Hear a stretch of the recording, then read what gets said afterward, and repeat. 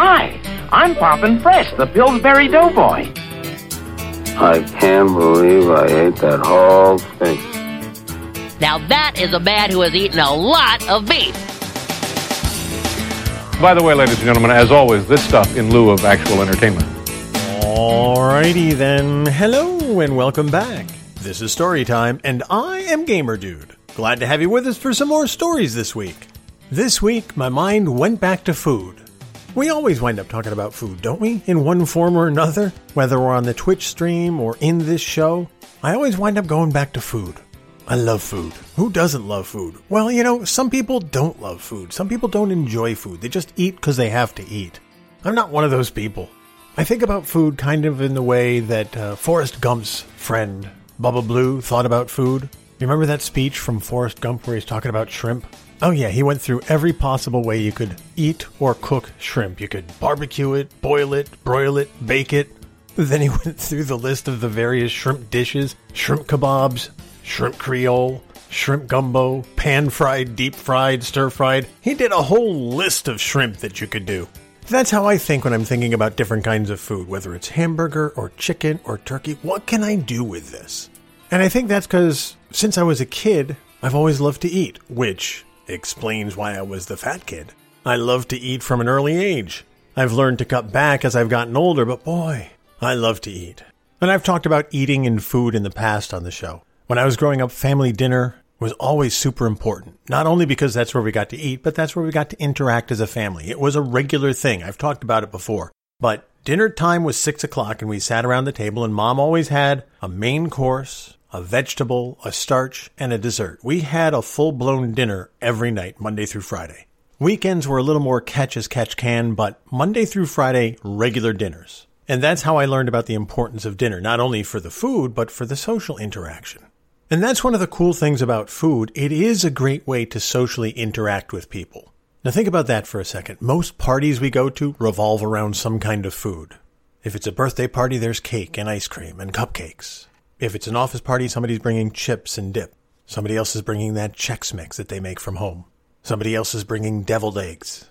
If we're having a barbecue in the backyard, it's all about the food. It's the hot dogs, it's the hamburgers, it's the bratwurst, it's the chicken. And then the sides, potato salad and macaroni salad. Little coleslaw over there. It's all about the food. And I guess that's what prompted my interest in learning how to cook and how to cook good things and how to cook different things. So obviously I'm going to talk a little about food today, and I'm going to give you another recipe at the end of the episode. So if you want to have your pencils ready, Gamer Dude's recipe for garbage bread. That's coming up at the end. One of the recipes that I gave you in the past, my spaghetti sauce, that's one of my favorite recipes for a number of reasons. Number one, it was one of the first things that I learned how to cook. But number two, it helped me in my dating life. And this goes back to food being a social thing. One of the cool things you can do when you're dating someone, when you're getting to know them, is to cook for them. Now, as a guy cooking for a girl, that answers a lot of questions she may have about you. If you can cook a meal for the girl that you're interested in, or if it's not a girl, if it's a person you're interested in, you can cook for them, that sends a pretty strong message on a number of levels. Number one, you know how to cook. That's important because it shows you know how to take care of yourself. That's a huge message to send in a dating relationship. Number two, you're willing to invest the time in them to cook them a meal. And number three, you feel strongly enough about them to have them over to your house, have them set up camp and watch you cook. There's a lot of messages that you send out in a relationship when you offer to cook for somebody that you're dating. Now, I usually never offered to cook for a first date. That's almost too intimate for a first date. The first date is always get to know them. Do we click? Is there a spark? Is something going on there? But for me personally, I always use that first date as a way to gauge that spark by going to dinner somewhere. Some people like a movie for a first date. Some people like the beach for a first date. Let's go get something to eat. That's my first date. And yeah, we all judge at that first date, and when you are sitting down at a meal with somebody for the first time, you are judging them. Whether you're doing it consciously or subconsciously, you're definitely judging them. And oh yeah, I judged. If someone's eating with their elbows on the table, don't even look at the napkin, wipe their mouths with the back of their hand, yeah, I'm judging.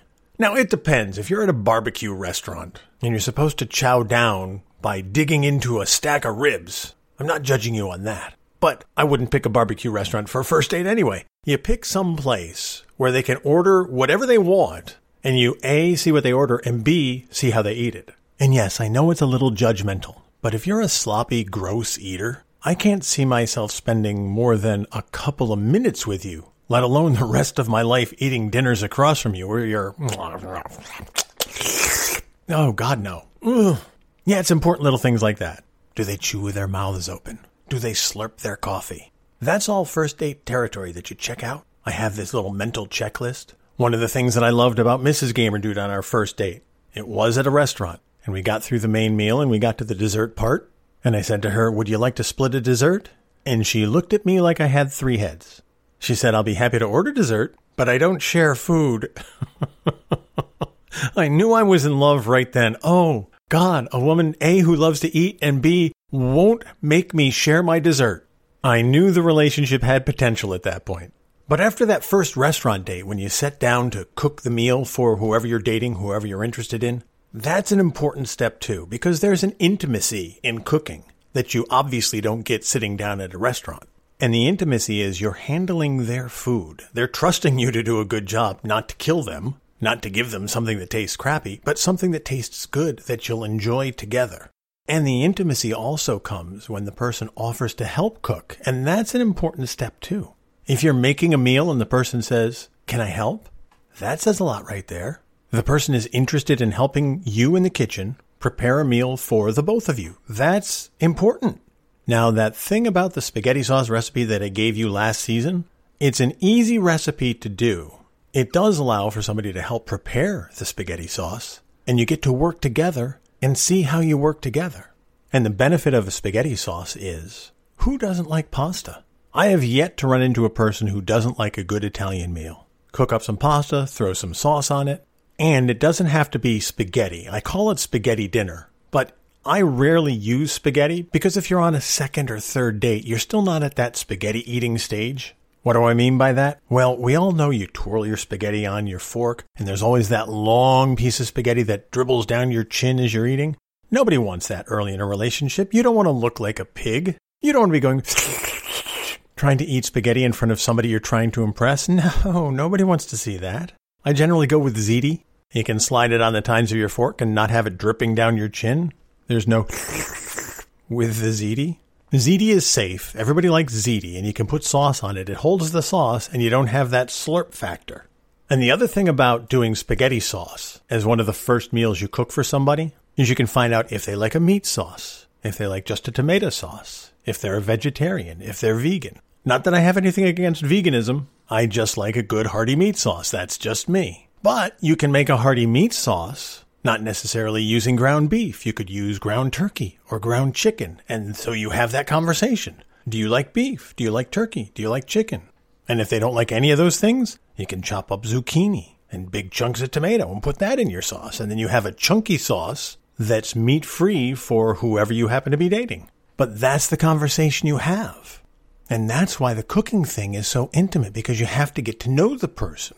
And then when you're in the kitchen preparing the meal, whether you're chopping up onions or chopping up cucumbers or chopping up tomatoes, whether you're browning the meat, whatever you're doing, you're working together. And you get to see how you work with that person and what they're like in kind of a casual but slightly intimate environment. It's cool that way. And that's why food is so important in that kind of a situation. But that's why I love food. It's, number one, important to stay alive. But also, it's very important to get to know people and how they interact with food, how they are cooking food, how they are preparing food. If they're willing to cook for you, if they're willing to spend the time to make a meal for you, that's something you want to know. And the fact that you're willing to spend the time to cook for them is something they'll want to know. I've gone on a lot of dates in my life, and I've had many relationships, and food has been an important part of all of them. And that cooking thing, that knowing how to cook, that being willing to help them cook, that goes a long way to helping you learn how the relationship is going to go. Believe me, if you can work well in the kitchen, if you have a common interest in food, if you have a common interest in things that you do together, like preparing a meal, that's important information. Plus, it's a lot of fun, and you get to eat. And worst case scenario, even if the relationship goes nowhere, at least you got a couple of good meals out of it, right? I promised you a recipe this episode too, and I will deliver. It's called garbage bread. Why is it called garbage bread? Basically, garbage bread is a baked bread where you throw all of the garbage from your refrigerator into the bread, bake it in the oven, and eat it. And when I say garbage, you have a couple pieces of cheese left over, maybe some steamed broccoli from the other night, some shredded chicken that's left over from the rotisserie roast you had. Throw all that into the bread, roll it up, bake it. All of a sudden, you've got a pretty cool meal. You don't have to call it garbage bread. You could call it like a stromboli. It's almost like a stromboli. If you've ever been to an Italian restaurant and had a stromboli, it's very similar to how they make strombolis in an Italian restaurant. But garbage bread is so much more fun to say. And the thing with the garbage bread, you can put anything in it. I'm going to give you a couple of ideas. What I just mentioned, the chicken, broccoli, and cheese, that's a super easy thing to do. And it's a super easy garbage bread to make. Now, obviously with garbage bread, you need to start with bread. And the secret to garbage bread is you're not really making bread. What you're going to do is you're going to go over to your supermarket. It's usually in the frozen food section, but it may be in the bakery section depending on how your supermarket does things. What you're looking for is frozen pizza dough. Yes, frozen pizza dough. Frozen pizza dough comes in a package. It's about the size of a large softball. Now, the pizza dough is usually flour-based, so it's white like a regular pizza crust. But sometimes you can find wheat. It's totally up to you which one you want to use. I prefer the white just because it's easier for me to use. The wheat tends to get a little sticky, in my opinion. But either way, buy yourself a package of the frozen pizza dough. Take it home and thaw it. To thaw it, you can leave it in the fridge overnight. Or to quick thaw it, take the frozen pizza dough. You can leave it on the counter if you have all day. If you only have a couple of hours, put it in a bowl of cold water. Not the dough, but the dough inside the package, because you obviously don't want the dough getting wet. You just want to thaw it. And that's a quick way to thaw the dough. It'll thaw in a couple of hours if you put it in a bowl of cold water. Cold water, not warm. Physics. Once your pizza dough is thawed out, you're going to take it out of the package. And you can either use a big cutting board for this, or if you have big counter space, use your counter for it. This is where it gets a little messy, but this is a necessary step to make this happen. You're going to have to take some flour, just straight flour right out of the bag, and sprinkle it over the cutting board or over your counter if you're using your counter. I don't advise using the counter. It gets a little sticky, but you can if you really have to. Just make sure it's clean. You don't want yesterday's coffee grinds in today's garbage bread. That's why I use the cutting board. But whatever works for you, sprinkle some flour on it. Take a tablespoon and sprinkle it on the cutting board and drop the dough on top of that. Then take another tablespoon and sprinkle flour on top of the dough. Why? Because you're going to roll this dough out. And when I say roll the dough out, you're going to use a rolling pin, or if you don't have a rolling pin, you can use a big bottle or a big glass and roll the dough with that. If you're really feeling adventurous, you could try using your hands to spread it out, but the rolling is much easier and much more effective for me. What you want to do is you want to roll that pizza dough out to about between 1/4 of an inch and 1/2 inch thick. And you want to try to roll it into a rectangular shape. And I say try because it's not easy to roll a round pile of dough into a rectangle. But if you roll left and right and not up and down, you'll spread it wide and not tall, if you know what I mean. You do want to make it tall as well, but that's how you make a rectangle. And you want that rectangle to be, 18 inches long, 20 inches long. You don't need a ruler, just eyeball it. And about 12 inches tall. And again, you don't need a ruler, just eyeball it. But you want it a uniform width. When you get it all rolled out, that's when you're going to put your filling in. Now you can do whatever you want as far as putting the filling in. You can put some salt and pepper on first if you want. You can put some Italian seasoning on if you want. You can put some crushed basil on it if you want. Or you can just leave it plain. Totally up to you. And what you do is you take your filling at this point. And we were talking about broccoli, shredded chicken, and a couple of slices of cheese. You want to spread each layer evenly across the top of the dough. Obviously, you want more than 2 or 3 pieces of chicken. You probably need 1/2 pound of chicken at least. If you don't have leftover broccoli, for instance, and you want to make this from scratch, you can get 1 package of steamed broccoli out of the frozen food section at your supermarket. Steam it up. Then I would advise cool it off. When I say steam it up, prepare it like you're serving it so that it's warm, but then run cold water on it because you're going to heat it up again when you bake this. I found you don't want to put warm ingredients into the dough because it changes the texture of the dough as it's baking. But you layer your broccoli, you layer your chicken, and then you put a couple of pieces of cheese on top of that. Then what you do, this is where the tricky part comes in. You take the end of the bread that's closest to you, and you start rolling away from you. It doesn't have to be a tight roll, but it has to be rolled up. So you're going to lift up the dough right in front of you, and just roll it like you're rolling a blanket or a towel.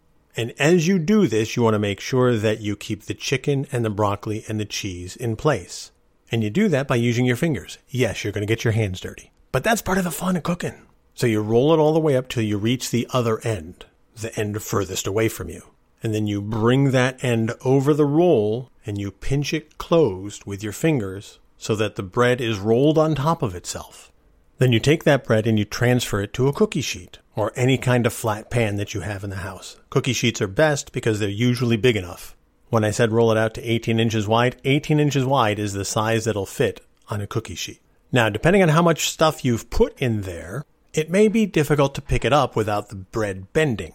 You'll feel like the dough is going to break. Don't let it. If you can't pick up your rolled dough, get a couple of spatulas and lift it up that way and put it on your pan. I grease the pan. I usually put something like Crisco on the pan just to make sure that it doesn't stick, but you don't have to do that. I prefer it that way because I've found that it often sticks if I don't, but I've heard other people don't grease the pan at all. That's entirely up to you. I like a little Crisco on the pan just to make sure there's no sticking. I don't want my bread shredding on that pan. I want to be able to get it off.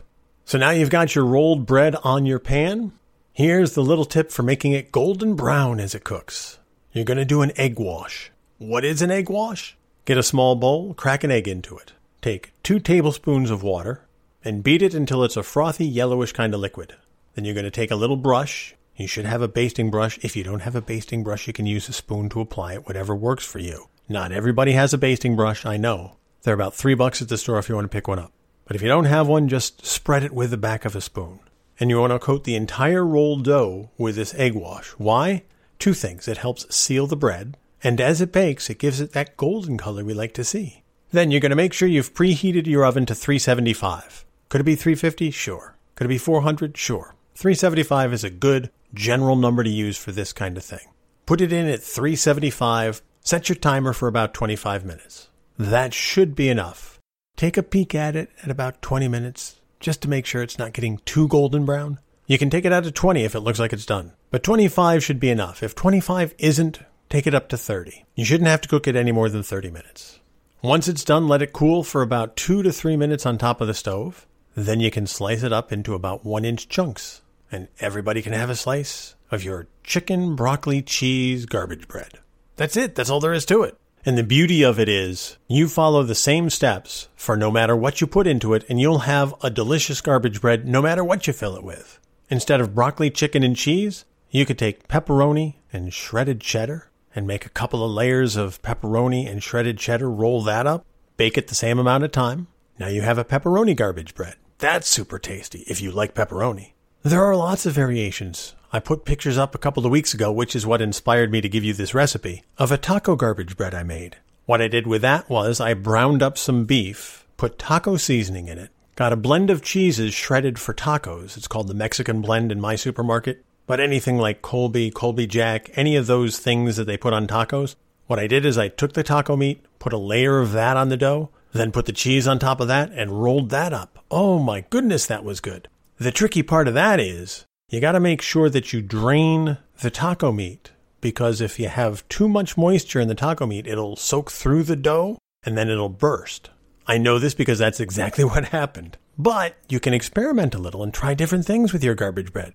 You can have 5 different kinds of garbage bread all week and never repeat the same thing twice. That's the beauty of it. As long as you don't mind pizza dough, it comes out great and it's well worth your time learning how to cook this. As I said, it's called garbage bread because you make it with all the garbage from your fridge. And the first time I made it, that's exactly what I put in there. I had a couple of slices of bologna, a couple of slices of ham, a couple of slices of pastrami, a few pieces of cheddar, a few pieces of American cheese. I layered all that onto the dough, just rolled it up. It came out great. All of those different meats, all of those different cheeses, all blended together. I'd sprinkled some Italian seasoning on top of it. Oh my goodness, it was so good. So yeah, you don't even have to plan what you're going to put into it. Just open your fridge, see what's in there. You certainly can plan it, but if you have 2 pieces of bologna, 3 pieces of ham, 5 pieces of cheese, a couple of slices of pepperoni kicking around in your fridge, throw it all in there, roll it up, see what happens. As I've said before, cooking is like jazz. It doesn't have to be perfect, it just has to be cool. And that's a pretty cool way to make a garbage bread. So I hope you can put these recipes to good use. I hope you got a little bit out of this. So now it's up to you to put this information to good use. And I trust you to do so. That's going to do it for this episode of Storytime. Thanks so much for being here. Thanks so much for listening. I can't thank you enough for your support. You guys are awesome. Until next time, you take care of yourselves. And I'll see you when I see you.